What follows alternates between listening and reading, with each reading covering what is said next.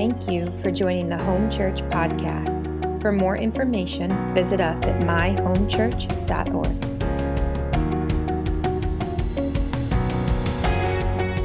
And today we're going to talk about the fourth teaching on this, winning wars with worship. Winning wars with worship. And we're going to look at the story of Jehoshaphat. That's a long name. That's a hard name. I might just call him King J by the end.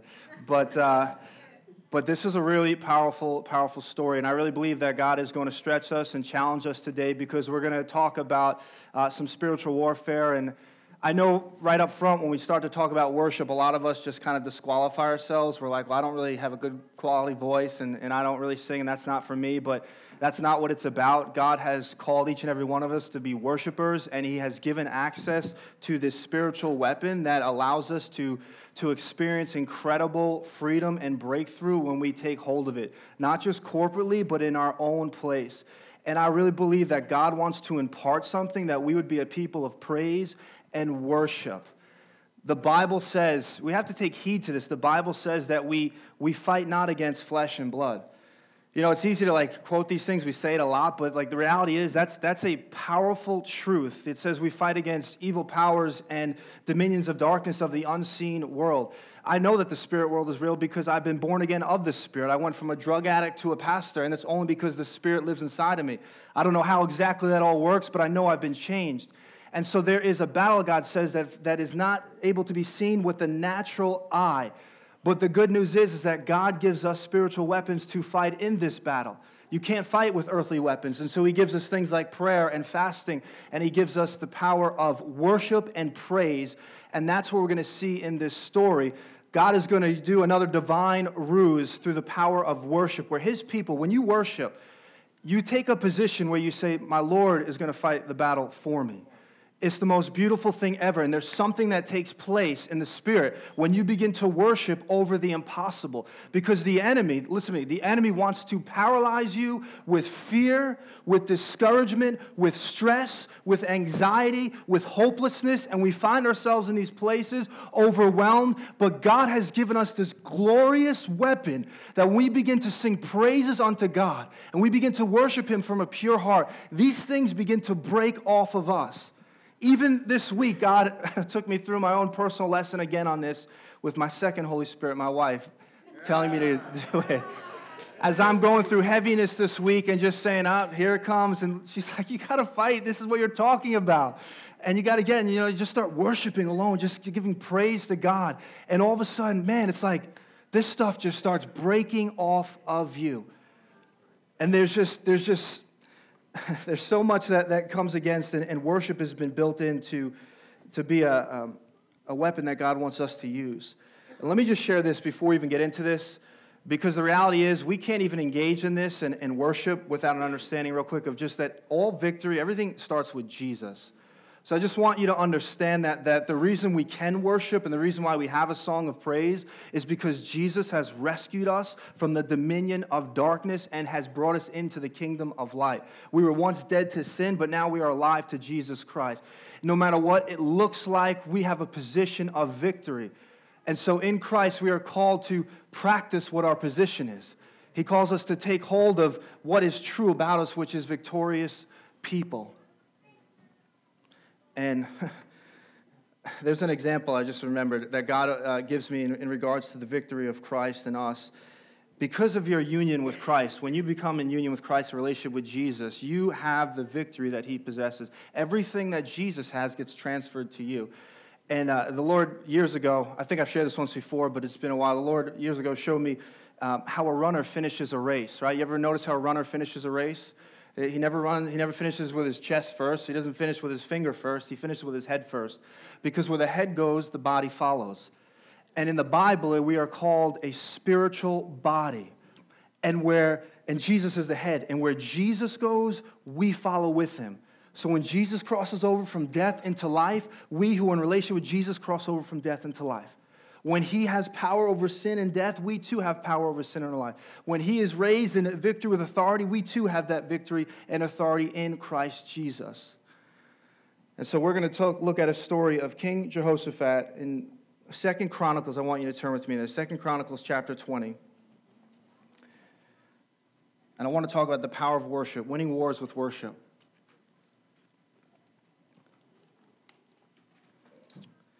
2 Chronicles chapter 20. Every one of us is born to be triumphant in Christ. Whether or not you recognize it, whether or not you know him, that's the reality of what God has created you for, to be triumphant in Christ. Every one of us was created to be able to expand the territory and the kingdom of God. Every one of us was given a sphere of influence in which God wants us to have an impact over. And like I said before, the way we fight in this, though, is through spiritual weapons of worship and praise. And we're going to look at a story of a king, and I want to set the stage this way. The Old Testament provides prophetic pictures for the New Testament believer. And what I mean by that in particular with battles is this. In the Old Testament, when the fall of man took place, we know that this world became a fallen and broken place. And the story, one of the major themes that runs through the entire Bible is that God is reestablishing his kingdom on earth. And we see that ultimately that's pointing to Jesus, and ultimately we long for and we wait for when Jesus comes back to fully establish that kingdom, the new heaven and new earth. But in the process of pointing to Jesus, God started with the Israelites. And when he chose the Israelites, understand this, it's deeper than just this physical thing. God was establishing this kingdom of light, this people that would be a beacon of hope to the rest of the nation, so that when they saw Israel and their relationship with God, it would ultimately point them to have a relationship with Yahweh. And so you have to understand that this is why the Jews have been a persecuted people, because it's bigger than just physical. They have a calling on their life from the beginning to be a chosen nation to establish the kingdom of God. That's why they're still persecuted to this day. In the New Testament, we know that Jews and Gentiles have been grafted in. But I share that because we too now have been brought into this story as a New Testament believer. And when you read through these battles of the Old Testament, it's a picture of what we face as well. As there's a kingdom of light, and we are meant to carry and expand it, and there's a kingdom of darkness that comes against us. And so here we have Jehoshaphat, who is a good king. He follows in the way of David. And he honors the Lord, and he goes through these reforms where really they're experiencing revival in the land. He sets up priests to go to households and teach the law, and he sets up other priests to serve as judges. And everything has to do goes back to God and the Word of God. And of course, because of that, there is an enemy that comes against him. It's bigger than we see in the natural. And this enemy is the Moabites, the Ammonites, and the Moonites. A lot of ites. And this is a vast and formidable army that comes against Jehoshaphat. And when they come against him, by the time he finds out about this, they're already close by. And I want to share a few things as we get into this aspect of worship and how powerful it is in our personal lives. Jehoshaphat, this entire story is going to show us patterns that lead us into praise. I really want you to lean into this. God wants to, I think, impart us something of being equipped to fight these battles in our life. And listen to this, starting in verse 3 of 2 Chronicles chapter 20. It says this, it says, alarmed, Jehoshaphat resolved to inquire of the Lord, and he proclaimed a fast for all Judah. The people of Judah came together to seek help from the Lord. Indeed, they came from every town in Judah to seek him. All right, so let's just stop here. There's some good principles to learn here. It says that he was alarmed, or in certain translations it says Jehoshaphat was afraid. So there are things in life, and you've certainly experienced it, where when you are confronted with it, it initially at least strikes you with fear. That's not the problem. The problem is, what do we do once we have that contact of fear? And for Jehoshaphat, he teaches us that he takes that and he allows that to drive him to the Lord and to inquire of the Lord. This is not a bad thing. This is not, man, I got to go to God. This is, we have the glorious hope that when we face circumstances in our life that are too big and overwhelming for us, as a believer in Christ, we have the opportunity to go and seek the Lord for his counsel, for his power, and for his help. And so it says that he resolved to inquire of the Lord, is how it's worded. He was firmly determined. He purposed himself to seek after God. Before he ever musters up an army, before he ever does anything else, Jehoshaphat goes and seeks the face of God. It's the most basic but life-changing principle. If we would just we always want to have weightier teachings. If we could just get this principle, that when we find ourselves in these situations, our first response is we seek the face of God. Jehoshaphat is not just looking for a breakthrough. He's not just looking to get out of this. He's looking for the will of God to take place in his life and in this season of their life. And so here it picks up. Jehoshaphat is seeking the Lord. He's inquiring of the Lord. He puts his face before God, and he calls an assembly together. That's what it says in verse 5. And starting in verse 6, as he has all of Judah and Jerusalem come together by the temple, listen to what he says. There's a pattern here. First he seeks the Lord, and now he does this. He says, Lord, the God of our ancestors, are you not the God who is in heaven? You rule over all the kingdoms of the nations. Power and might are in your hand, and no one can withstand you. Our God, did you not drive out the inhabitants of this land before your people Israel and give it forever to the descendants of Abraham, your friend? They have lived in it and have built in it a sanctuary for your name, saying, if calamity comes upon us, whether the sword of judgment or plague or famine, we will stand in your presence before this temple that bears your name, and we will cry out to you in our distress, and you will hear us, and you will save us. So here's Jehoshaphat. He inquires of the Lord. He puts his face before God. And here's what he does in this assembly of people. He begins to recall the faithfulness of God. He begins to remember all that God has done. Why? Because God forgot? No, this is a powerful principle for us to understand when we find ourselves in these situations that are too big for us. He begins to recall all the things that God has done for them. He reminds them of the covenant of Abraham. He reminds them of the prayer of Solomon when they dedicate the temple. And he does this to encourage the people. Why? Because we are so prone to forget what God has done for us. That's why in the Old Testament there's this interesting command of remember. Over and over again, God says, remember. Remember the Lord your God as you come up out of the wilderness into the promised land. Why? Because it is our natural instinct that as we become blessed and as we become prosperous and as things start to go well, we begin to drift from God. And so here Jehoshaphat, he recalls, he seeks the face of God, and then he begins to recall the faithfulness of God before the people. Psalm 119:24, David says, your testimonies are my counsel. Literally, God's testimonies in your life, they provide a counsel. They instruct you. They encourage you. They guide you. And so here, this is what Jehoshaphat is doing. And let me pick it up in verse 12. As all the people are surrounded here, he inquires the Lord. He recalls God's faithfulness. And then it says in verse 12, he says, our God, will you not judge them, meaning the armies that are coming against them? For we have no power to face this vast army that is attacking us. Listen to this. We do not know what to do, but our eyes are on you. All the men of Judah with their wives and children and little ones stood there before the Lord. Man, there's just such richness in this, of the simplicity of what God calls us to.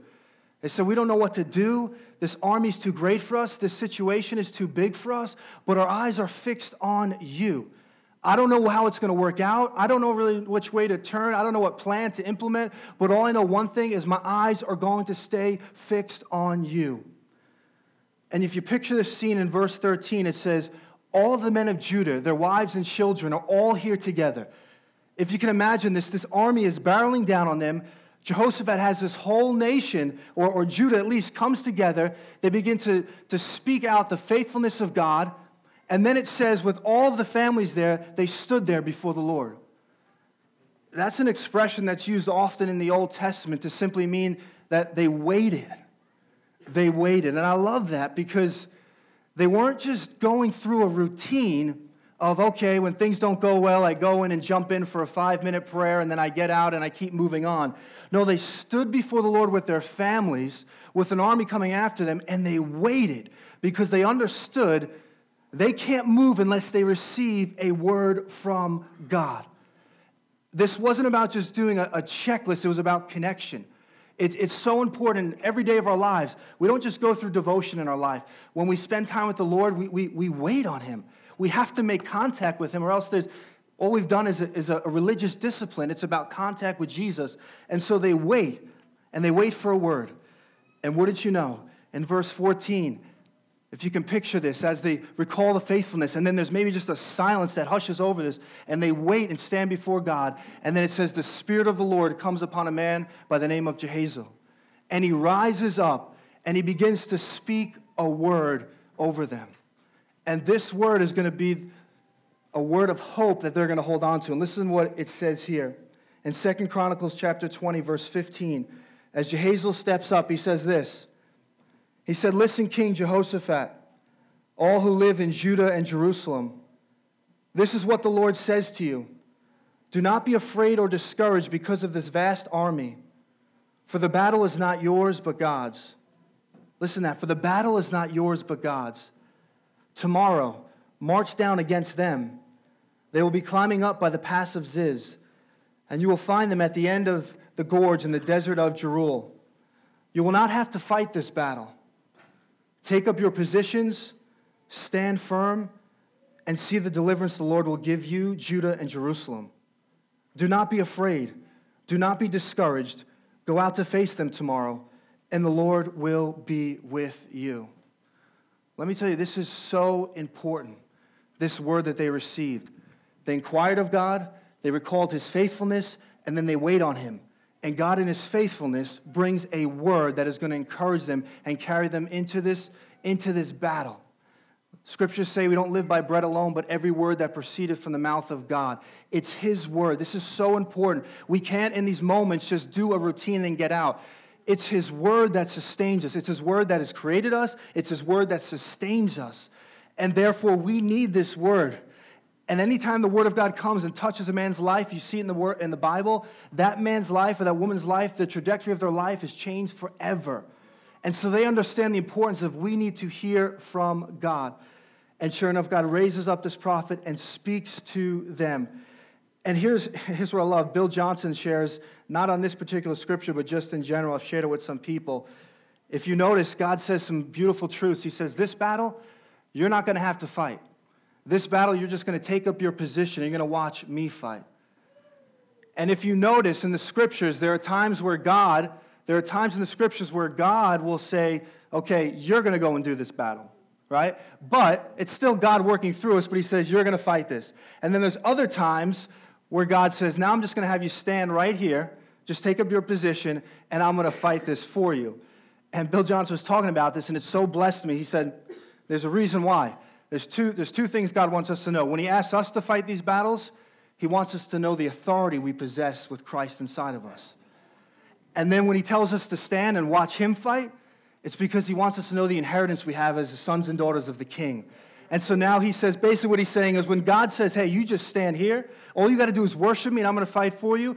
What God is saying is, I want you to know who your daddy is. I want you to know who your father is. You stand right here, and I'm going to take care of this, and you're going to know that you're a son of the King. And so in this battle, God tells them, listen, you're not going to have to do a single thing. You're going to take up your position, but you're going to understand who your father is. I'm going to fight this battle for you. You're simply just going to worship. And wouldn't you know, when they received this word, this promise, it says in the next two verses that Jehoshaphat and the people fell on their face and began to worship. I love that. This was supposed to be a crisis meeting. It turned into a worship service because they received a promise from God, and they gave more weight to the promise than they did to the problem. And therefore, there was a praise that began to ring up inside of their hearts as they realized God is for them, God is with them, and God is not a man that he should lie. When he speaks, he always fulfills. When he promises, he always does it. And so they cling to this promise as they head into battle. And here's what it says. And by the way, if Jehoshaphat could hold to a promise, how much more can we in Christ Jesus, that every promise in God is yes in Jesus Christ? We have all the more reason to be a people of praise. And so in 2 Chronicles, moving in verse 20, as they received this promise, listen to this. It says, early in the morning, they left for the desert of Tekoa. As they set out, Jehoshaphat stood and said, listen to me, Judah and people of Jerusalem, have faith in the Lord your God and you will be upheld. Have faith in his prophets, and you will be successful. After consulting the people, Jehoshaphat appointed men to sing to the Lord and to praise him for the splendor of his holiness as they went out ahead of the army, saying, give thanks to the Lord, for his love endures forever.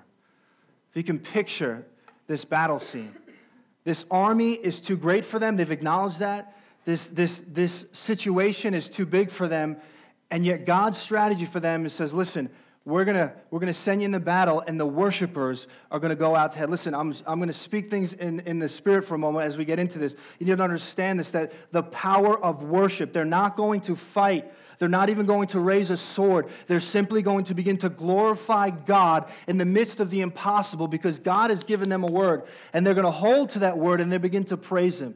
And someone needs to know that when that fear comes on you, I need to hear this right now. When that fear comes on you, when that worry comes on you, when that hopelessness comes on you, when that feeling of death and wanting to give it, when that suicidal thought comes on you, I want you to know that in Christ Jesus, He's given you a weapon of praise, that you can begin to sing unto the Lord and begin to sing praises to Him. And I promise you this, just stay there and begin to worship Him in that sweet place with the Lord, and you will begin to feel the things breaking off of you, because the Word of God is true. We are not fighting against flesh and blood. I used to think this was nonsense, even as a believer, like, okay, I get it, that sounds cool, but no. When you wake up some morning with this heaviness, you have to understand, like, there's something behind that. And the worship, man, just begins to shift things in the atmosphere. It's unbelievable. How it all happens, I don't know, but I know that God's word is true, and it happens in my life every time I begin to do it. And so their battle strategy, it says, is praise and worship. And the last thing you would expect Judah to be doing, far outnumbered, is going into battle praising. It should be a battle cry. Instead, they hear a worship service moving towards this vast army. And we've shared this point many times, but it's through all of these stories we've been talking about in this series that God gave them a word of victory before the battle. But God keeps speaking this over and over and over again. He didn't say, hey, go into the battle and I hope you're going to make it out. And He said, you will have victory. I'm going to fight this for you. And because of that, you can go into it singing and praising Him. They didn't wait to sing till after the victory. They sang going into the battle. They praised Him as they went into the battle because they knew His promise was greater than that problem. That is a whole nother level of faith that God in His grace wants to take us to. Remember, not just praying through, saying, God, do this, but when God speaks it, then we say, thank you, God, for doing it. I don't see it yet. The Passover feast, Jews were taken out of Egypt. God had them celebrate the Passover the night before they were taken out. They celebrated freedom while they were still in bondage. They celebrated freedom while they were still living in Egypt, because God declared, tomorrow you will be free. And when He promises something, it always comes to pass. There's such an aspect of victory in this. Verse 17, what we read before, God says, go out and face them. I love that. You don't need to cower. You can go stand before that thing that stands in front of you, and you can begin to speak praises and worship over it because of the victory that you have in Christ Jesus. You don't need to cower. We don't need to step back. God has given us a spirit of power. It says a spirit of power that we can be victorious. And they face it. They face this enemy. And all throughout the Bible and the history of the church, we see God giving breakthrough to those that are willing to step out on His promises, to look at the impossible, and to begin to speak what God has spoken to them and begin to walk by faith. We see God give breakthrough to those people time and time again. And this praise that they have, I was thinking about this praise, it's not panic praise. That's what I call it, right? For me, in these moments, I'll take my worry and just put a little melody to it. Like, God, where are you? And you start singing this, and this isn't panic praise. It says they're praising God for the holiness of His splendor, or splendor of His holiness. I'm sorry. I mean, they're engaged in just focusing on the goodness of God and what He's spoken over them. And the worshipers went out ahead of them as they did this. They were led by worship and not by worry. I tell you what, when I go in these battles, it's worry that wants to grip me. And I'm exhausted by the time I get there. But they're not led by warriors, they're led by worshipers. And I just picture this. Can you imagine the scene of all these men going out to battle against this army? And can you imagine them in the face of this impossible just singing? And they say, we give thanks to the Lord for His love endures forever. Can you imagine that? Oh, we give thanks to the Lord for his love endures forever. Can you imagine these men just stepping out to that? We give thanks to the Lord, for his love endures forever. And there's this army that's literally wants to just annihilate them, and they're just going out there saying, we give thanks to the Lord, for his love endures forever. And they're just beginning to praise him in the midst of the impossible. And you're seeing these things just break off. I believe it. I believe it's just the worry, the impossible is just breaking off. As they're just heading into battle, we give thanks to the Lord, for his love endures forever. And they're just heading to victory with every time they sing it, just confidence is just raising as they go in there. The power of worship. And this song that God gives them, God releases a song for the season. I want you to hear this. This is really, really important. They seek the face of God. They recall his faithfulness. God gives them a word, a promise.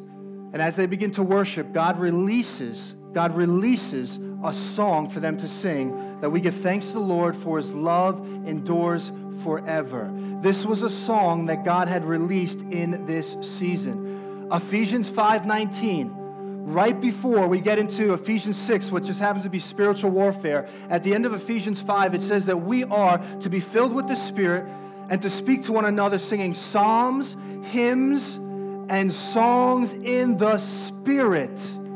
Spiritual songs, what is that? That is those spontaneous songs that God releases to you. It could be an old song. It could be something fresh that God just gives you. But what I want to tell you is in seasons, as you seek him, as you recall his faithfulness, as you begin to wait and God speaks a word over you, God will release a song over you that has a special anointing and grace to begin to shift what's going on in your life at that time. I think, did you guys open up with that? Was that a song that you had written? You opened up worship with a song. Something about the joy? Just something the Lord had put on your heart? Okay, it was a song. Well, it had touched me. But there are times, I know that our worship team, you ever notice it? We'll be worshiping, and God will give them a song. There's no lyrics for it. It's just something God puts in their heart, and they'll just sing it out. And I want you, as a body, God is releasing a song for us right there that if you sing it, I believe there's a special authority, there's a special anointing and weight to that and grace that begins to break things that are going on in your life. And God wants to release songs. Some of you know what I'm talking about. You've been there where you just have a song stuck in your head and say, where is this from? I believe to take note of that. Take note of that. God gives that to you for a reason to sing. I was just talking to my mother this morning about this, and she was sharing with me, man, it's so funny. When my grandmother passed away, her mom, she used to go to, she would drive every day to the hospital to visit her, and we knew she only had a little bit of time left. And God had given her, I think it's a sons and daughters song, Give Me a Reason to Sing. Give me a reason to sing. And she said it would just come on her, and every time she would drive, she would just repeat that. Give me a reason to sing, Lord. And she would sing this. She said just like this presence came, and there was just this thought of just like, it is well with my soul. It is well with my soul. And I want to encourage you that God will release these songs to you and to sing them because there's power in that. There's weight in that. I liken it to this. This is the illustration that God gave to me. I'm a World War II guy. I like to watch World War II. I was getting my fix this week watching Netflix. And I was watching an episode on resistance fighters and how the English played a big part in dropping off supplies and weapons to them as they were in occupied countries of Nazi Germany. And God would, well, that's where I'm going. But the English would drop these things, and the resistance fighters, these were their weapons to fight behind enemy lines. And the Bible gives us a picture that this world has fallen, and we're invading here, the kingdom of God, and God has put us here essentially fighting behind enemy lines. And God was showing me that he drops these weapons for us to fight with, these songs that he just gives to us. And when we take them and we begin to use them, there is such power in them as we begin to take that song and just begin to worship God with it. And so they start worshiping, and I'll just close here in verse 22. It says, as they begin to sing and praise, listen to this, as they begin to sing and praise, the Lord set ambushes against the men of Ammon and Moab and Mount Seir who were invading Judah, and they were defeated. Listen to this, I'm telling you, this is a picture of what happens in the spirit. that when we begin to worship and when we begin to sing that song back that God has given us, God begins in the spiritual, begins to set up ambushes and begins to move against the enemy. And it says that God caused confusion and that they actually began to attack themselves. That by the time this army got to them, all they saw were dead bodies. This was God's battle plan. You're simply going to walk and worship, and when you get there, the battle will already be won. And what God was sharing with me, though, is that there was a gap in between their praises and when they actually experienced the victory. And I believe, I don't know how it works, but I believe that there's sometimes times where there is a gap, it seems like. It almost seems like the natural has to catch up with the supernatural. But the moment you begin to praise, God begins to shift things that you can't even see. If we just say this is just nonsense, then listen, you'll find yourself stuck in these places and you'll just let the enemy have his way with you. But if we take hold of this truth that God gives us, the moment you begin praising, God starts moving. And it may be a week, a day, a year, who knows, but there is victory that's taking place when you do that. Listen to this. Listen to this verse. Listen to this verse in Isaiah. I'm just going to read it to you in Isaiah 31:32 of the power of worship. This is, again, a prophetic word by Isaiah for us today. It says, "The voice of the Lord will shatter Assyria, and with his rod he will strike them down. Every stroke the Lord lays on them with his punishing club will be to the music of timbrels and harps as he fights them in battle with the blows of his arm." Did you catch what's happening there? It's a prophetic picture of God. Literally, it gives us this illustration of God striking blows with a rod to the enemy. And what's moving the enemy's hand is the harp and the timbrels. It is the worship of the people. And as they worship, God was striking blows in the supernatural to the enemy. In other words, there is a direct connection. Listen to me, stay with me. There's a direct connection between physical obedience and spiritual release.